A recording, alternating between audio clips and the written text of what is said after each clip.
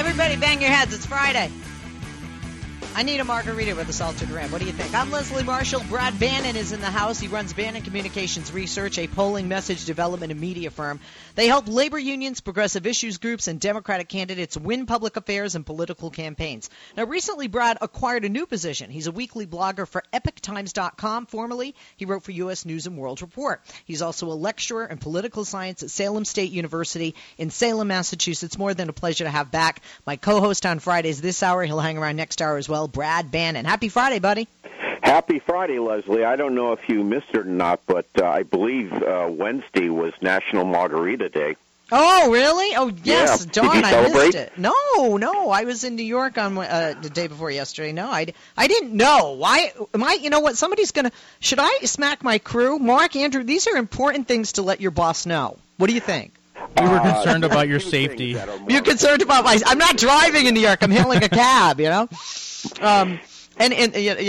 Anyway, we have so much to talk about. I want to start with last night's GOP debate. I want to be clear, and I want people to know that our wide open telephone hour begins now. So pick up the phone and join us, 8886-LESLIE, 888-653-7543. We're going to talk about the debate. We're going to talk about Super Tuesday and some other things, but we've got to talk about this debate. Now, I was on a plane flying from JFK to LAX. And we had to go around some storm patterns, so 7 hours instead of 6. Ooh. And I watched a movie, and then all of a sudden I'm channel surfing, and I'm like, I might as well watch the debate. I have to watch it for work, for my radio show, for my contribution on Fox News Channel, if I want to write about it for Huffington Post. And because I'm asked to speak, or for a speaking engagement, I want to be educated on, be up on the issues and can't talk about debate if you haven't watched it. So I started to watch it, and, I'm thinking I'm probably going to fall asleep, and I'll watch it later, when I get home. But I could not, almost like a serious, that train wreck, you can't look away from that car accident. You can't. And you say, I'm not going to be, you just can't look away. I could not look away, and there were two guys on the plane sitting next to me, one of which who hates politics, another which is a Democrat, and he's like, I can't stop watching this. It's like crack. It's bad for you, but you keep smoking. So anyway, last night there were so many things going on, and one I think everybody would agree, and I think Brad you would also, was the best line of the night, and it was actually from Ben Carson. Yes, he was there. Many people may not know it, but it looked more like a three-way. But this was Ben Carson last night at the GOP debate.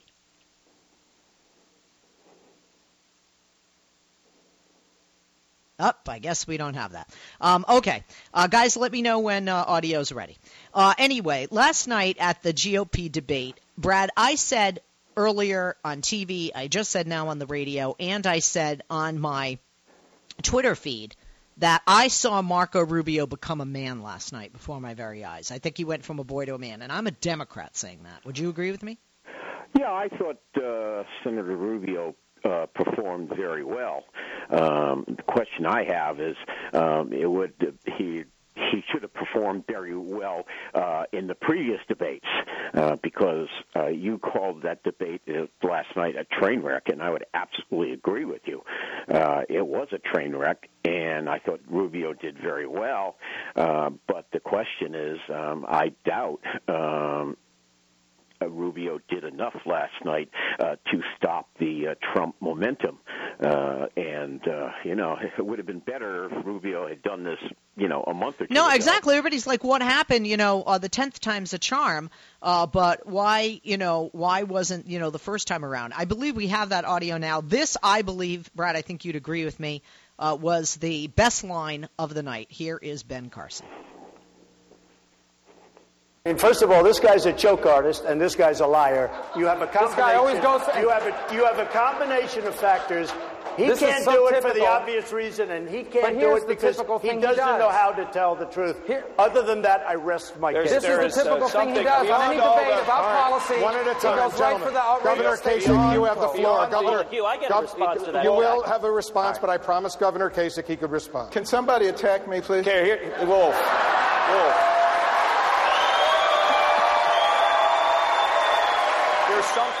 You know what? I liked Ben Carson for a moment, just for a flickering moment. Normally I think he's cuckoo for Cocoa Puffs, but I thought it was funny.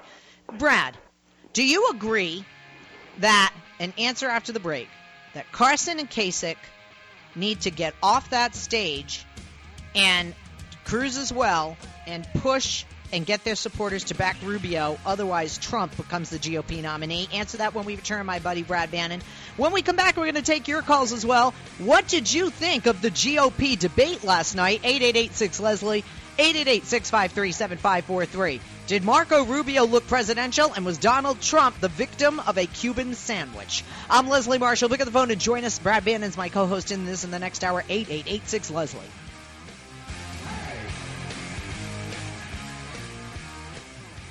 I'm Leslie Marshall. He's Brad Bannon, and he is my co-host every Friday, hour 2 and 3 here on the show, your show of For and By You. So last night we saw a GOP debate. Brad, do you agree that the only candidate that really would win it for the GOP against Trump, really, and even though I don't want him to be up against Hillary, I'm talking about just purely from a political analysis point, would be Marco Rubio. Ted Cruz doesn't get along with anybody in Congress. John Kasich isn't going to win the nomination or a general election. And Ben Carson, I mean, what is he still doing on that stage? I agree with you, but I think we may get to that situation you're describing sooner than later. On Tuesday, the Republicans are going to select a quarter of all the delegates who are going to their national convention. And I think if we had the election today, Trump would win big time, which means he would be in a commanding position to win the nomination. Now, if you look at Nevada, Illinois, Iowa, on the basis of just those states, Trump now has more pledged delegates than the rest of the gang combined. And I think by Wednesday, after Super Tuesday, he's going to have a big delegate lead. Because remember, Republicans have winner-take-all primaries. So if you win by one vote, you get all the delegates. And I think there's a panic already setting in the Reagan building in Washington, which houses the Republican National Committee. I think after Nevada, the folks at the Republican National Committee realize we may be stuck with this guy. And by Wednesday, I guarantee you they will be in full panic mode. At that point, you say full panic mode, but you had Chris I want to talk about Chris Christie came forward today and endorsed Trump, and I think either he's been promised a position, whether it's attorney general or vice president, and I think Trump probably wrote him a check, because he even said his goal was to make more money than his wife, and all this yada yada, I'm remaining governor, and BS. But they have very similar personalities. Some people may say too northeastern, Jersey, New York, a ticket. I don't think Trump cares. Trump doesn't play by the rules. So one, the Christie endorsement, and then there were two congressional members, one from here in California, that have backed him. Don't you think that this is going to be a domino effect? Other Republicans are going to come out and back him because they think it's pretty apparent he's going to be the nominee. Even though so many of these people at first came out, like Paul Ryan, and said, that's it. I put my foot down. You're talking about banning Muslims and that type of thing. Well, I think Trump is getting very close to critical mass. He already has more delegates than anybody else. Actually, he has more delegates than everybody else. And I think he's going to win some big victories on Tuesday. And I think if Trump does real well on Tuesday, he'll be in a commanding position to lead to win the nomination. But I think there are Republicans in Washington, the Karl Rove types, the people who run the Republican National Committee, who feel that if Trump is their nominee, the party will face disaster on Election Day in November. And my guess is they will do everything they can to winnow down the race. So there's just one person going after Trump. Now look at Nevada. I mean, Trump won a big victory there, but he only got 43% of the vote. Oh, when he talks about 46% of the Latino vote, the Latino vote was less than 1% of the voter population, which means it was like less than 1%. So it was 46% would be like 0.46. I got the Latino vote. Yeah, my guess is in Nevada, as in most places, you could fit all the Latino Republicans into a phone booth somewhere. And it's ridiculous they make these judgments on exit polls based on an incredibly small sample. It's very misleading. I think the Republicans in Washington worry that by nominating Trump, they are going to spike turnout among Latino voters big time, which would be a disaster for them. Because I think Latinos will come out in droves and vote against Trump in November. And that's what Republicans in Washington are concerned about. And you know what? They should be concerned about it. There was a poll that released yesterday, a national poll. It was done by NBC and Univision, and it showed that 80% of the Latinos in this country dislike Donald Trump. That's a recipe for electoral disaster in November. Okay, and before we take the calls, I want to ask you this. We have seen record number turnout for Republicans, not for Democrats. And even though Bernie has done well bringing out millennials or bringing out people that are first-time primary voters or caucus voters, and got to give Senator Sanders and his campaign credit for that, the Democrats, shame on our fellow Democrats. We don't show up in midterm elections in the numbers. We don't show up in equal numbers, even record numbers like Republicans for primaries and caucuses. You got to get out there and vote. Otherwise, you're handing that win to whoever the Republican nominee is. And I just want to make that clear. I don't know. We are not a lazy party of people. So I get so sick and tired of this. Now, but historically, George Daddy Bush won when Democrats did have a record number of voters coming out. So that doesn't always, guarantee a win for the presidency. But let's talk about. But I want to ask you about that because we're seeing record numbers of Republicans and first timers to caucus and primaries on the right to vote for Trump and on the left to vote for Bernie. Focusing on the right and Trump because we're talking about him at the moment. Don't you think that might continue in the general election? And, the polls show him and Hillary would beat him, but by a very slight margin. Now, I don't always believe the polls.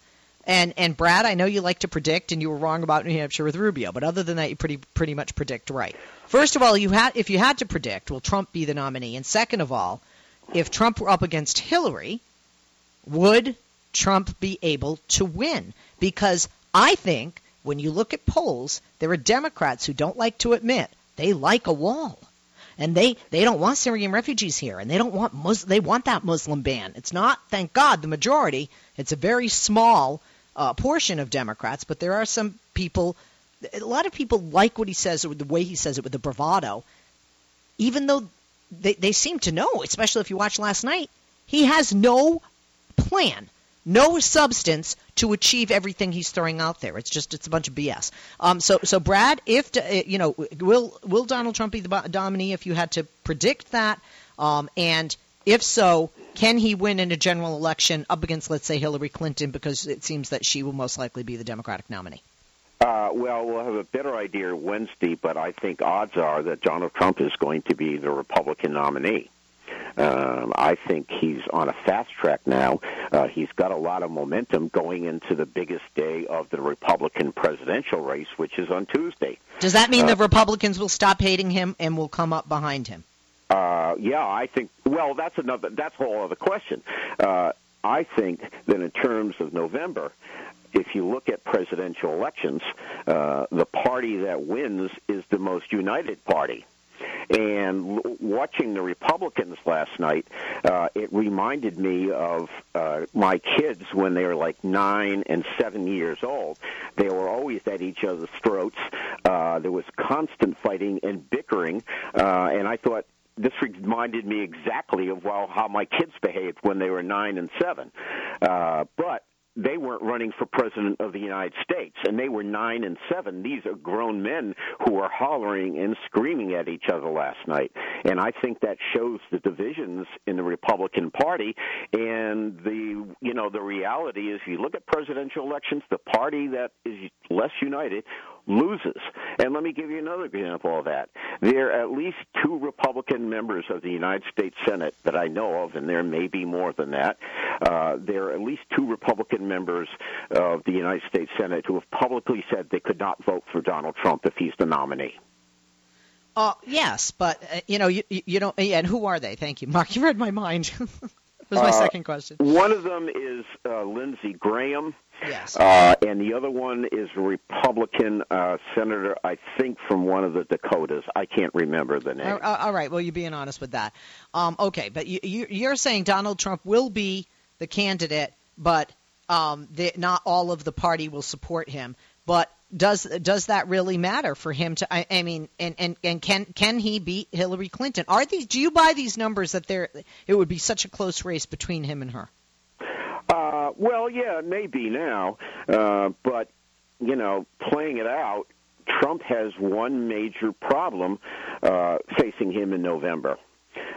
In 2012, I think Latinos made up 10% of all the Americans who voted in November 2012. And since then, there are 4 million more Latinos who are eligible to vote now than voted in 2012.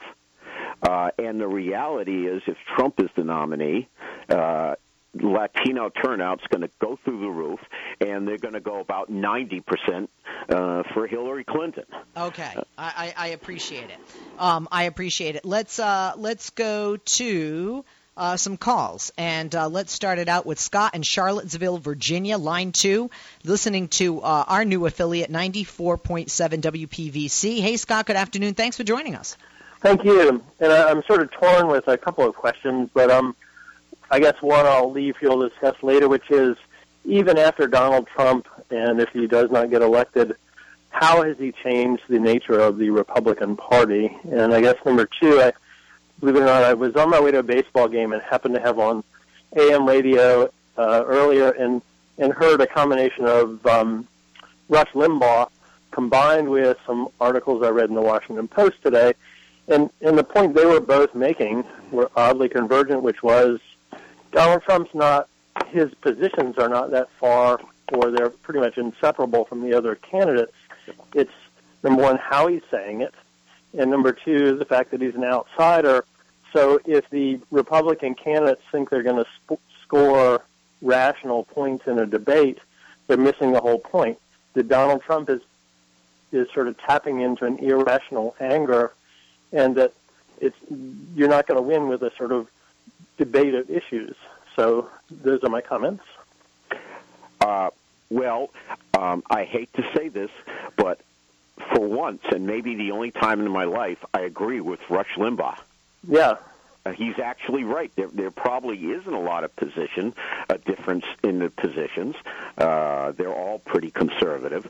But Trump has an emotional appeal way beyond the issues, and that's something that the other Republican candidates don't have. Trump is a consummate showman, and that's what separates him from the rest of the Republican pack, not issues. So I would agree. I think that's exactly what the case is. Anything else from our caller? I guess the other thing would be just, I still don't fully understand the appeal of Donald Trump. I think you touched upon it, and Brad did as well. I think the ugly side of our nation and the ugly side of some people in our nation, not just Republicans, some Democrats, but mostly Republicans, based on the people being polled. This reminds me of pre-World War II Germany. People are angry and they want someone to blame. We've done that in this country numerous times.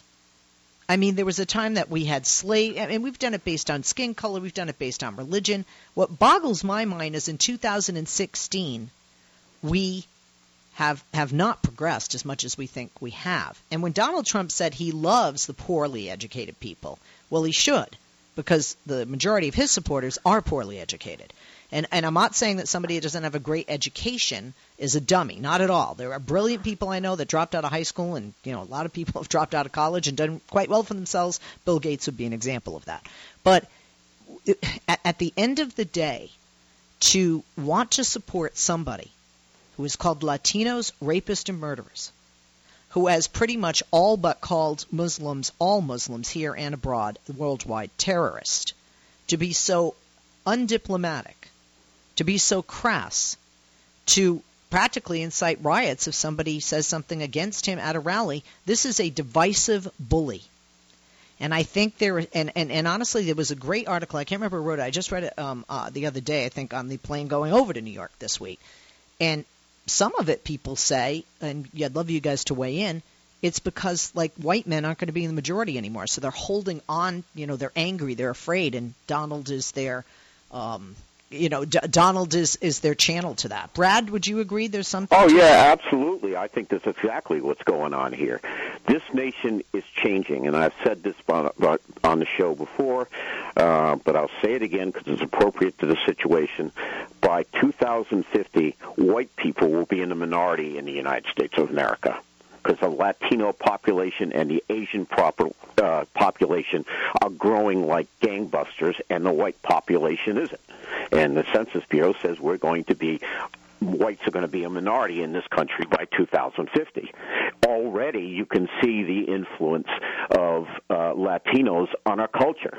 And I think there are some, and I don't think it's a real large number, but I think there are some Americans who are very disturbed by the fact that American society is changing.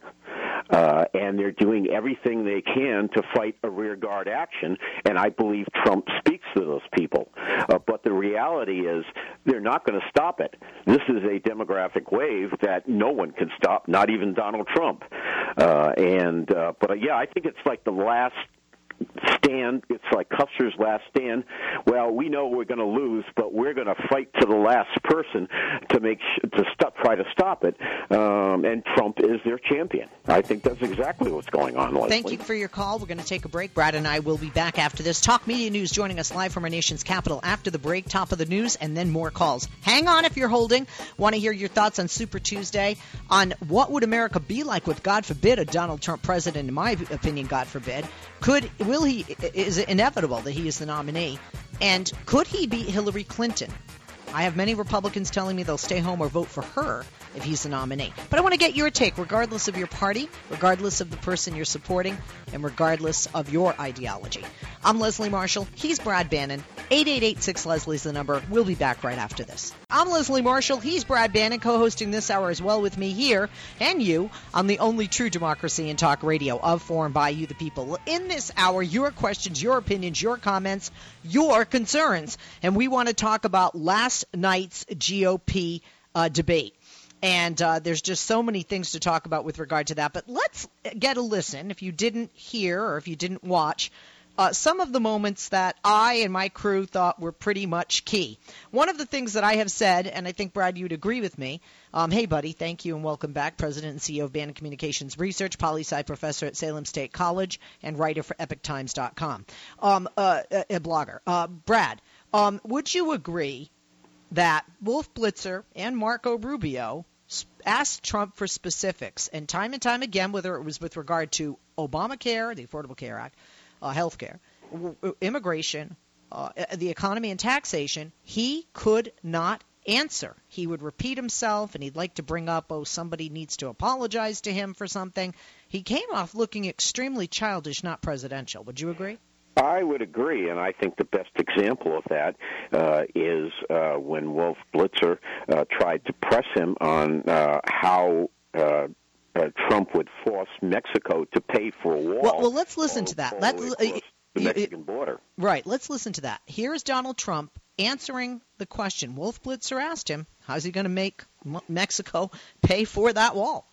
The former president of Mexico, Vicente Fox, he said today, and I'm quoting him, he said, "I'm not going to pay for that, quote, effing wall." So if you don't get an actual check from the Mexican government for $8 or $10 or $12 billion, whatever it will cost. How are you going to make them pay for the wall? I will, and the wall just got 10 feet taller, believe me. It's got 10 feet taller.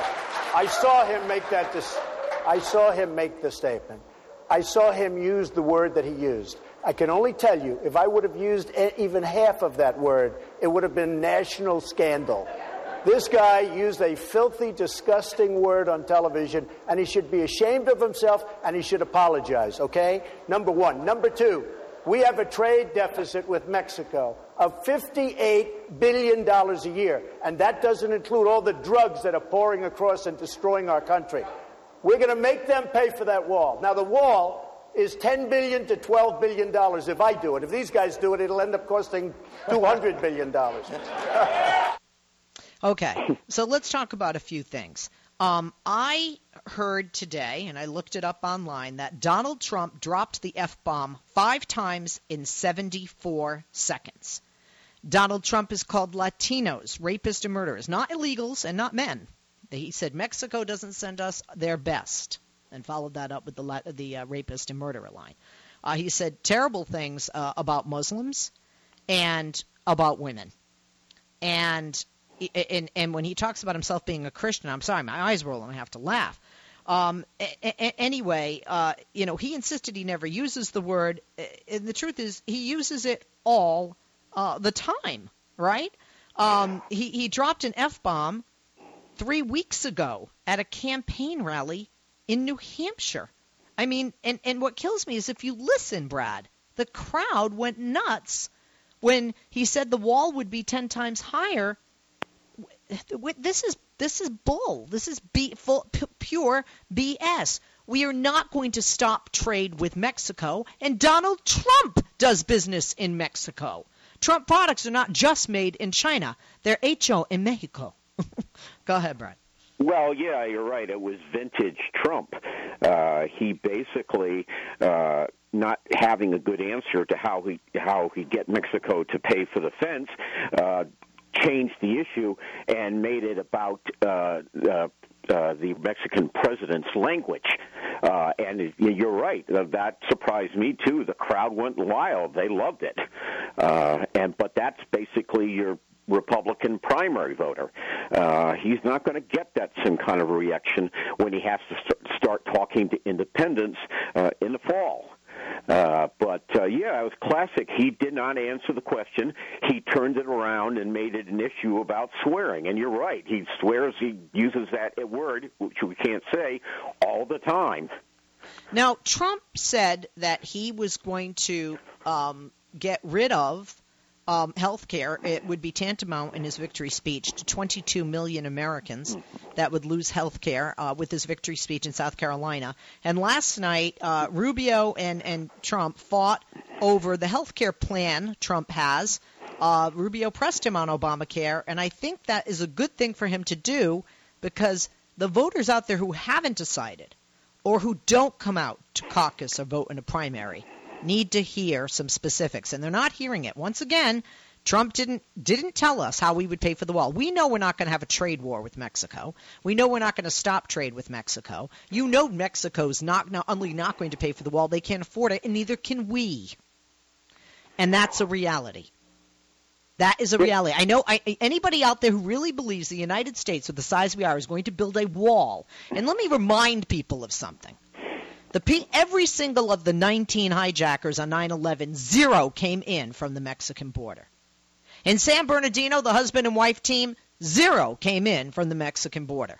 As a matter of fact, every mass shooting in the history of the United States of America, 0 came in through the Mexican border.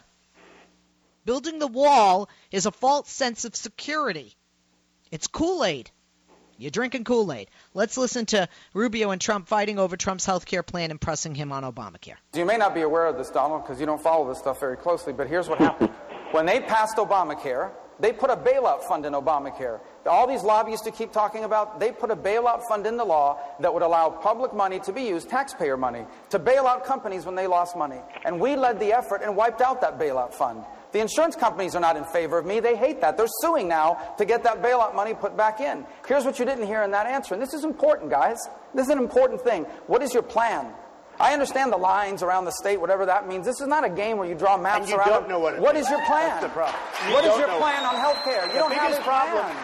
The biggest problem he I'll doesn't give know. him 1 minute of The my biggest time to tell me problem his he's plan. got is he What's his doesn't know. plan? You know, I watched him melt down 2 weeks ago with Chris Christie. I got to tell you, the biggest problem he's got is he really doesn't know about the lines. The biggest thing we've got, and the reason we have no competition, is because we have lines around the state, and you have we already mentioned that as part of my plan. I know what that is.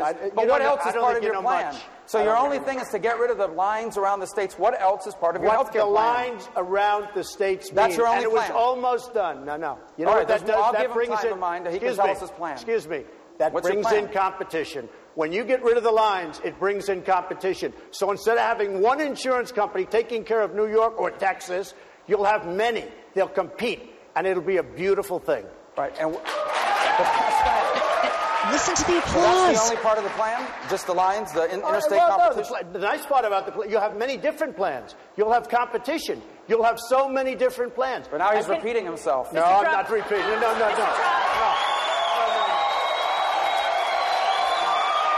I thought it was a good line.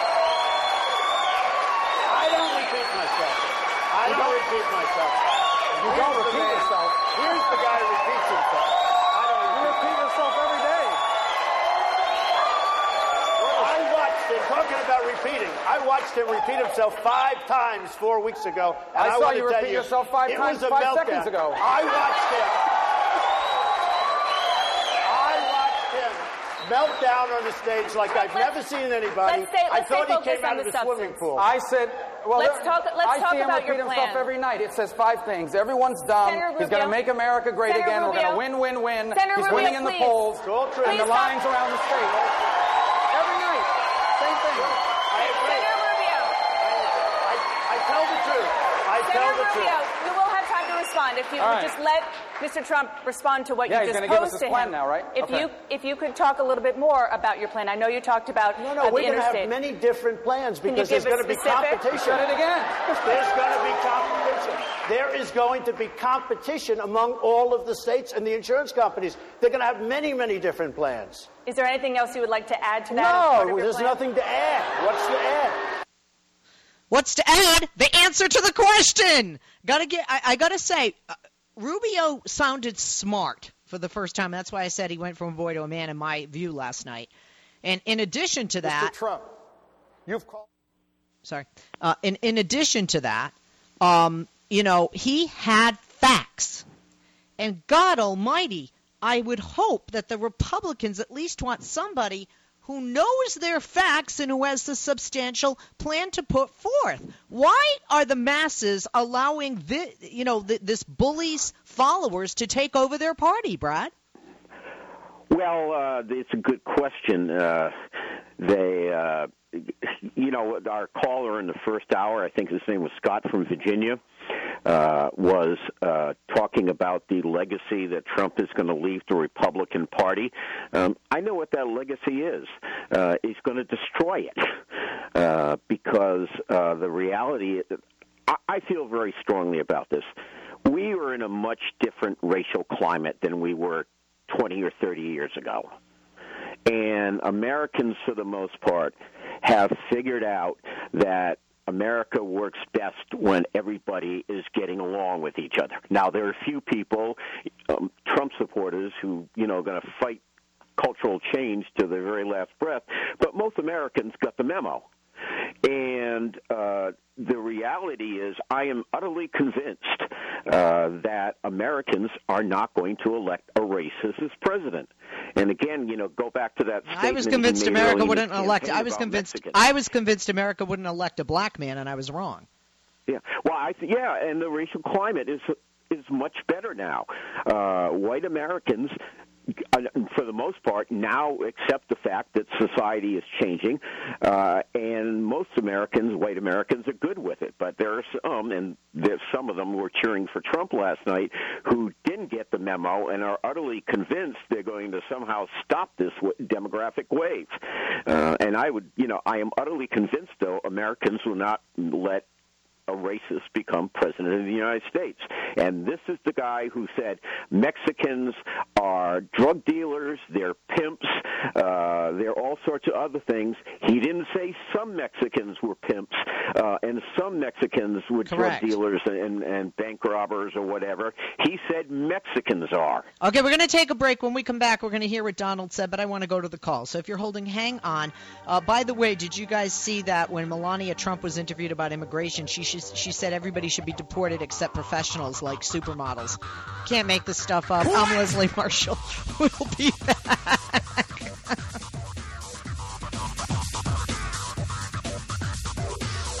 Leslie Marshall. Real people, real life, real talk. Give her a call now at 888-6-LESLIE.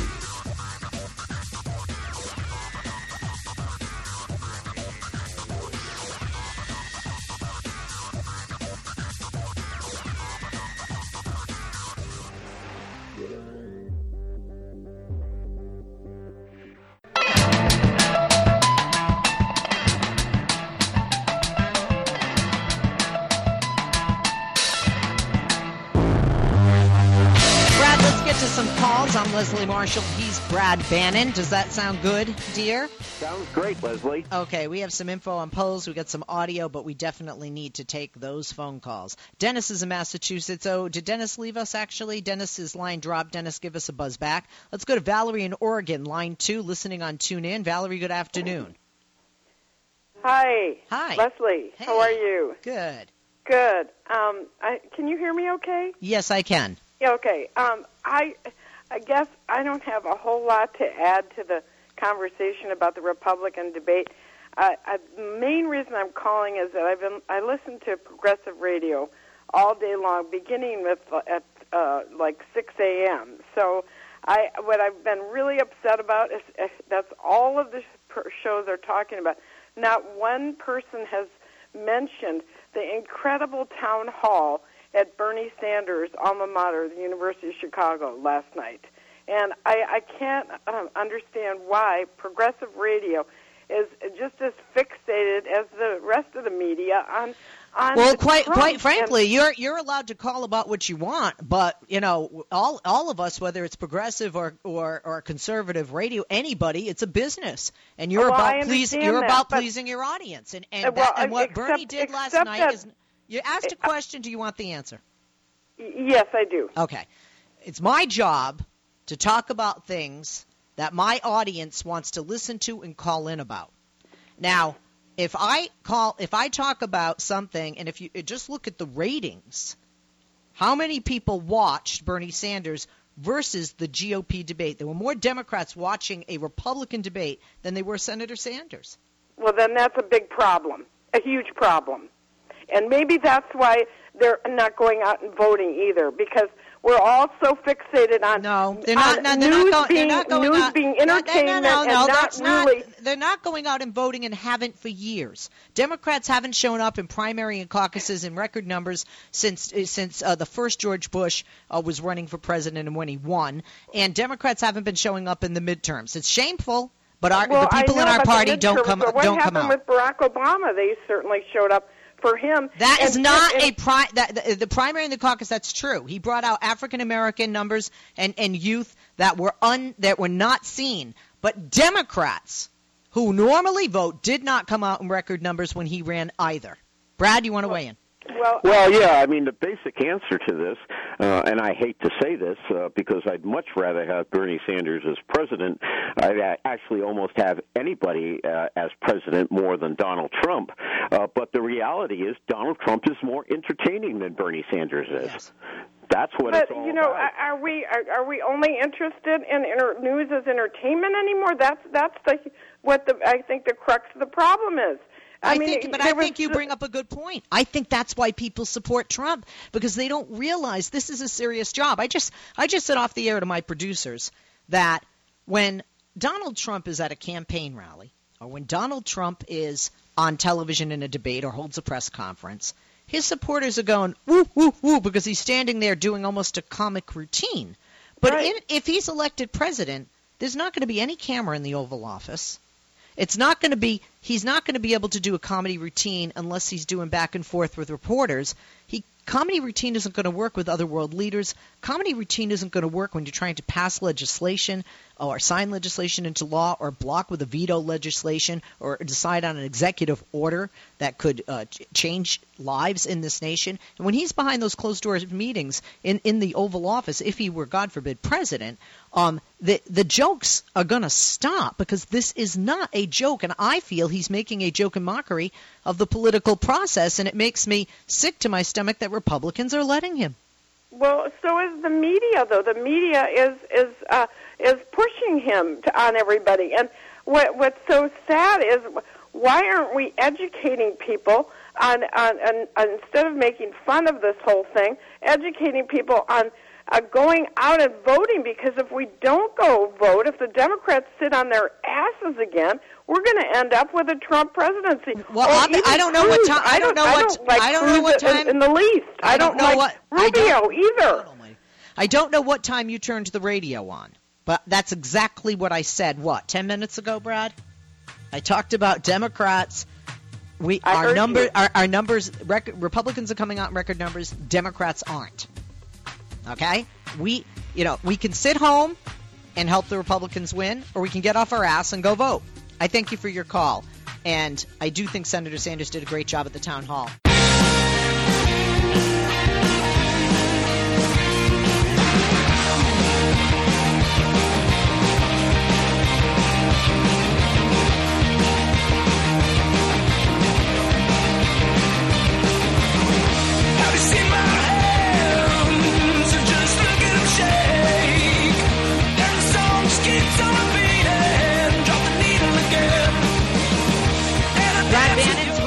My co-host here on the only true democracy in talk radio. I'm Leslie Marshall. Let's take some more calls, and I want to do that, but I do want to play, and I want to that caller's point. Hey, I agree when news outlets just show up for him and don't cover the town hall. I agree, but we're a talk show. We're an opinionated-based show. And basically, I, as the head of the show with my name on it, talk about the thing I'm most passionate about. I like Senator Sanders, but he is not my candidate. So I am not, we're not here to report the news. We have breaks where news is reported by other organizations. So just to be clear, so thank you. Marky Mark said, I think it was unfair for her. He felt it was unfair for her to blame me. And I agree with you. No, and I think it's, to be fair, I think she made a good point, as Leslie, you said, about the news is doing a poor job. They are, I think, over-covering Trump. Yes. But that's hard news outlets like the New York Times, CBS News, for instance, CNN. They're giving him all this attention. Those are hard news organizations, which, Brad, I think you would agree in the past, and Leslie, you as well, being, students of this game, if you will. That's like back in the day when you had Walter Cronkite. They did not inject opinion. They did not, and if they did, it was, people took it as gospel because it was so rarely done. I believe it was, Brad, when Walter Cronkite was covering the end of Vietnam, kind of that winding down, that, that got a lot of attention because he gave his opinion so, I don't know, sparsely, I guess you want to say. Brad, do you think, if Leslie don't mind me asking him, do you think that the hard news has done a poor job of over-covering Trump and giving him too much free attention and not being critical enough of him? What's your opinion on that? I believe, I think the media has paid way too much attention to Trump and way too little attention to Bernie Sanders. I think Bernie Sanders is, one of the casualties of the Trump presidential campaign. Donald Trump has sucked up all the media oxygen, and there wasn't very much left over for Bernie Sanders because he really needed the media, because when he started this race, hardly anybody knew who he was. Everybody knew Hillary Clinton, but no one knew Bernie Sanders. And the reality is he never got the coverage he needed because the media was so enamored of Donald Trump. Is it fair, Brad, is it fair to say that if Donald Trump wins the nomination, or God forbid the presidency, This is the person the media helped to nominate and elect. Oh, yeah. Yes, absolutely. All right. Let's go to the calls, and thank you for holding callers. And let's go next to Michael on the Bronx line 4. Michael? Michael, you there? Hi, can you hear me? Yes, I can hear you. Great to talk to you again, Leslie and Brad. You too, Michael. First off, just to clarify something, before any right-winger decides to call him, want to start an argument with you guys on this, Donald Trump himself not only used dropped the F-bomb several times, but before they want to get nitpicky, yes, it was on national TV. He even dropped the F-bomb on his reality show, which he does not own or have a part of anymore. I won't bother repeating the title of it, but yes, Donald Trump did the same thing there. So the right wings can spare themselves entertaining any kind of debate on that matter. Now, as far as the debate goes last night, before the debate, I kept hearing all this rhetoric, all the advertisements, commercials, and the GOP saying, like, we got to stop Trump. Trump must be stopped, et cetera, because Trump is being bad for the Republican Party. All right? But then during the debate, adding to everything that, say, Marco Rubio has pointed out, and et cetera, the one thing I am surprised none of them brought up, and it's even brought up in today's cover of the New York Daily News, is David Duke, the former head of the Ku Klux Klan, his endorsement, his advertisements, and his pushing to endorse Donald Trump for president and even campaigning for him.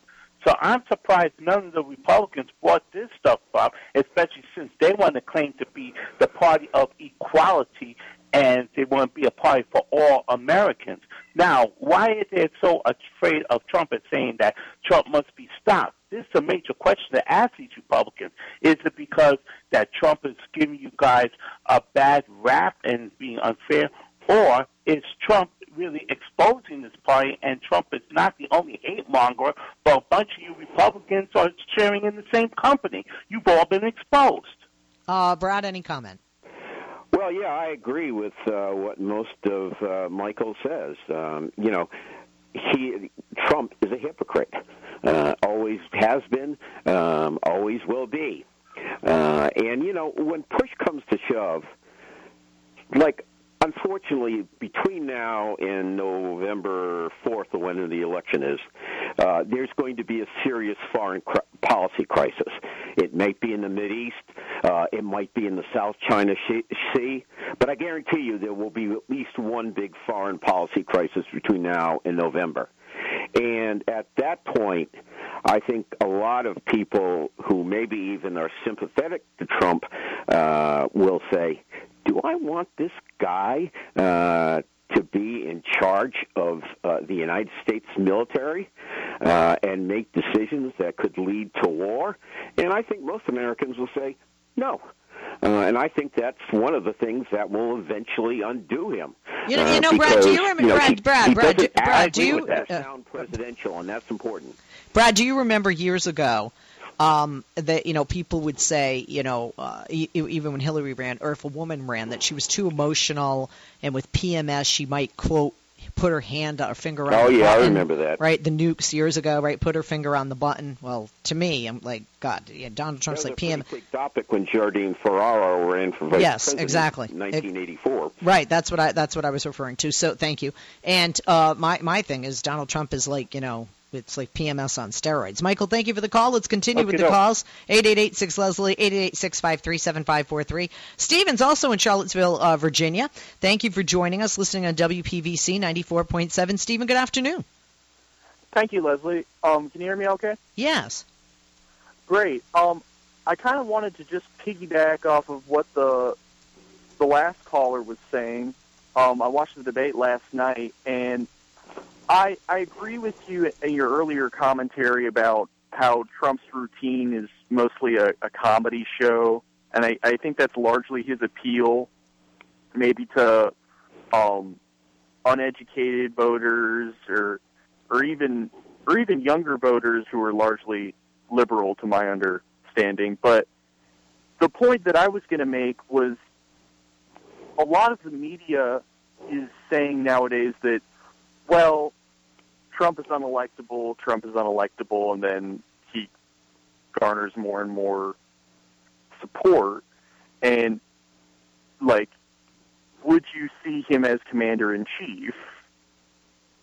But I think that his supporters,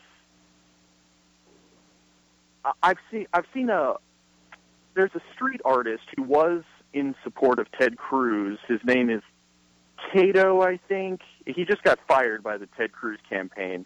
But he's making posters of Trump that are completely unapologetic and unironic, and they show Trump represented as Mussolini, and they say Il Duce. And they're supportive. It's not an ironic thing. It's not a joke. It's like they idolize him in this fascist kind of way. And it's interesting you say fascist, because to me it is. I don't know if he's really put something in their drinking water. Speaking of water, I'm sure many people have seen online or on TV when Donald Trump beyond mocked Rubio with the bottle of water when he first gave the first response to the State of the Union address a few years ago. And I thought, this is somebody running for president. Do you remember people questioned it being okay Bill Clinton played a saxophone? I mean, this is somebody running for president. Somebody running for president who says, that guy used the F word. Don't remember that I used it 3 weeks ago. He owes me an apology. You owe me an apology. You owe me an apology. Everybody owes him an apology. Do you know what? When he said to Rubio, one of the cuts we just played, and Rubio said, "You're repeating yourself." I repeat myself. Yeah, he's repeated himself. I really felt like, oh, really? Well, my red truck is shinier than yours. I am a mother of a 7- and 8-year-old, and I honestly feel my 7-year-old is more intelligent than Donald Trump.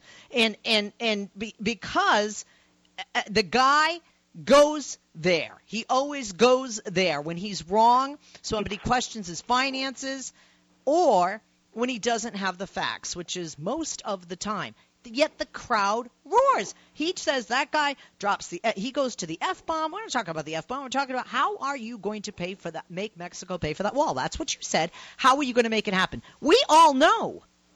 And I can't believe his supporters or Republicans out there who are thinking of even voting for him if you're on that platform. How can you vote for somebody? If somebody says no new taxes, they're full of caca, they should not get your vote because they're lying to you. And I don't think the other candidates are making it clear, and I think Rubio was last night. But I still have on Twitter right now. Go to my Twitter page and read that there are people that think he did a great job last night, because to them, great are the insults. But that is a reality show, not a reality presidency, not a reality governance of a nation who has to work with the rest of the world. So I'm with you. It's like a cult, because it's like, they're cheering when he goes, because he dropped an F-bomb, I'm going to build it 10 times higher. You don't have the money to build it here. You don't have the money to build it they don't have billions. Mexico's much less affluent than the United States. We don't have the billions to build it, and now you're going to build it 10 feet higher, and everybody applauds.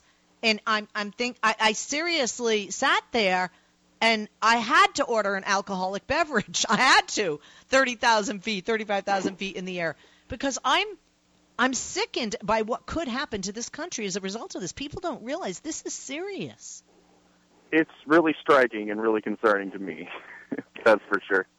Brad? I thought Stephen said something that was interesting. He said, excuse me for paraphrasing your words, Stephen, but you said that Trump supporters eat this up. And they do. You're absolutely right about that. The problem is, right now, Trump is playing a sideshow. And the people who are seeing the Trump sideshow love it. But when he goes to a bigger show, when he goes to a bigger venue, he's not going to get the same kind of reaction. Remember, only half the Republicans are actually voting for Donald Trump in these primaries. So that's more than anybody else, but it's still less than half. And the reality is, when he has to start speaking to independent voters, he's going to scare the living bejesus out of them. But he hasn't had to do that. All he has to do now is to talk to diehard Republicans, and that will get him the nomination. But once he gets the nomination, if he does, he's going to have to talk to a lot of people who find him very, very scary. Yeah, I find him repulsive. I mean, in every way, shape, and form. Thank you for the call. Do call us again, okay? Stephen, I hope to hear from you again there in Charlottesville, Virginia. Thank you. Thank you. We're going to be back. When we come back, Matthew in Alabama, you're first. Jake in Eureka, California, you're second. And the rest of you holding, you are after that. I'm Leslie Marshall. He's Brad Bannon. We didn't even get to play all the cuts. I guess we'll talk about Super Tuesday on Monday. But we are going to talk about and continue to talk about the debate. To my point, people want to talk about this. And I think part of the reason is we're very afraid of what's happening to our political process, and quite frankly, we're the laughingstock of the world right now. Thank you, Donald. We'll be back.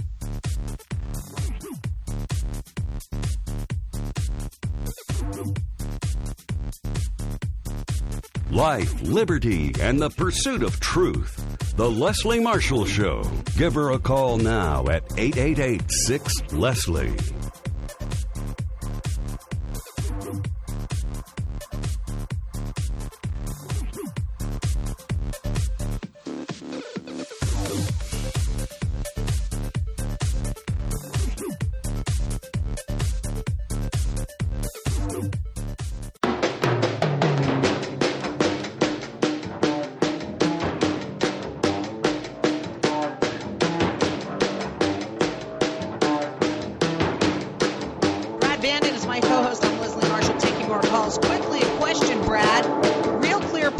As of today, shows Hillary Clinton would beat Donald Trump, but not by much, 2.8%. That's within a 3% margin of error. And Real Clear Politics, as you know, takes 4 or 5 polls and takes the average of those. And they're not all the polls, just some of the polls.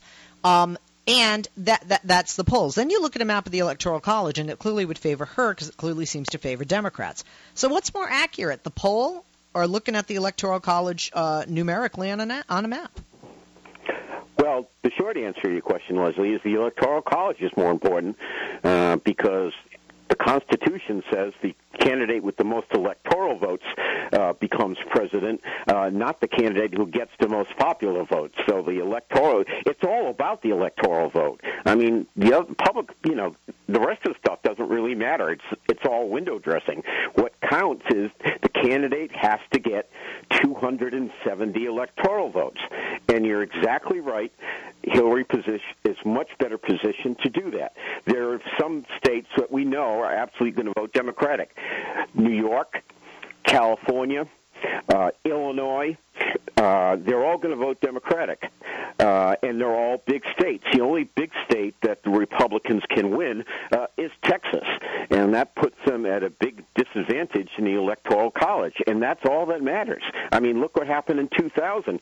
Al Gore got more popular votes than George W. Bush did, but Al Gore never got into the White House. Okay, let's take some calls. 888-6-LESLIE is the number. And as promised, we go next to Matthew in Alabama, line 2, listening on Progressive Voices. Hey, Matthew, good afternoon. Thank you for joining us and for your patience in holding. Hi, Leslie. I was just wanting to bring my happiness of Donald Trump with wanting to build a wall around the United States. What is that supposed to bring positively to anything if he does that? Well, I think what he's clearly bringing, and you bring up another good point, is more division when we need to be united now more than ever, and not just division.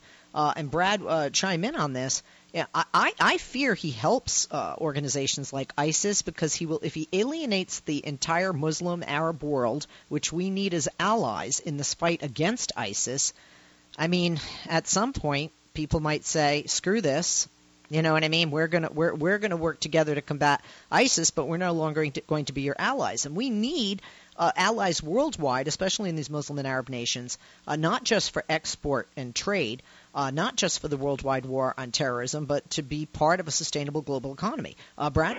Well, yeah, you're right. Donald Trump is the best recruiting tool that ISIS has. They feature Trump prominently on their websites because Muslims around the world know what he said about Muslims. He doesn't want any of them coming in the United States because, the implication is, well, we don't want any Muslims because we know they're all terrorists, just in the same way we know Mexicans are all drug dealers. And you're right. He is a great recruiting tool for ISIS. And the next president is going to have to continue something that Barack Obama started, which is to build better relationships between the United States and Muslims around the world. And every sixth person on this planet is Muslim. And we need to have good relationships with Muslims. We're not going to have good relationships with Al-Qaeda or ISIS, but there are 1 out of 76 people on this planet is Muslim, and if the United States is going to have a successful policy and thrive, it is going to have to be on good relationships with the Muslim world, and that's clearly not going to happen under Donald Trump, who thinks they're all terrorists. Okay. Anything else from our caller in Alabama, or are you done? Anything else, Matthew? Oh, I just wanted to say most likely Hillary will have to get her education plan in before Bernie Sanders gets his in anyways, and I'll just leave it at that because Hillary's starting from the bottom end and Bernie Sanders is mentioning the higher education. Yeah, well, I don't think that, but that's not, I hear you, but that's not number one on liberals' agendas, by the way, certainly not in, a national election. It's the economy and jobs. Let's go to Jake in Eureka, California, line 1. Quickly, Jake. I'd just like to bring it back to the Democratic race. I think tomorrow we have a big win for Hillary Clinton. On Tuesday, Super Tuesday, Hillary Clinton's pretty much going to put it away. And the problem with Bernie Sanders' campaign is that he can't win in the South. And over the past half century, if you look at Democratic candidates, the ones who could win, that would be Jay, Carter, Clinton, Obama. They could win southern states. The candidates like, McGovern, Dukakis, Mondale, Kerry couldn't win the South, and they lost.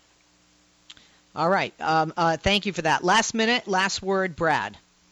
Well, you're right. One of the big problems Republicans have is they're losing the South. They've lost Virginia. They've lost Florida. In 10 years, they're going to lose Texas because of the growing Latino population. And the South is key. Your listener, Jake, is absolutely right.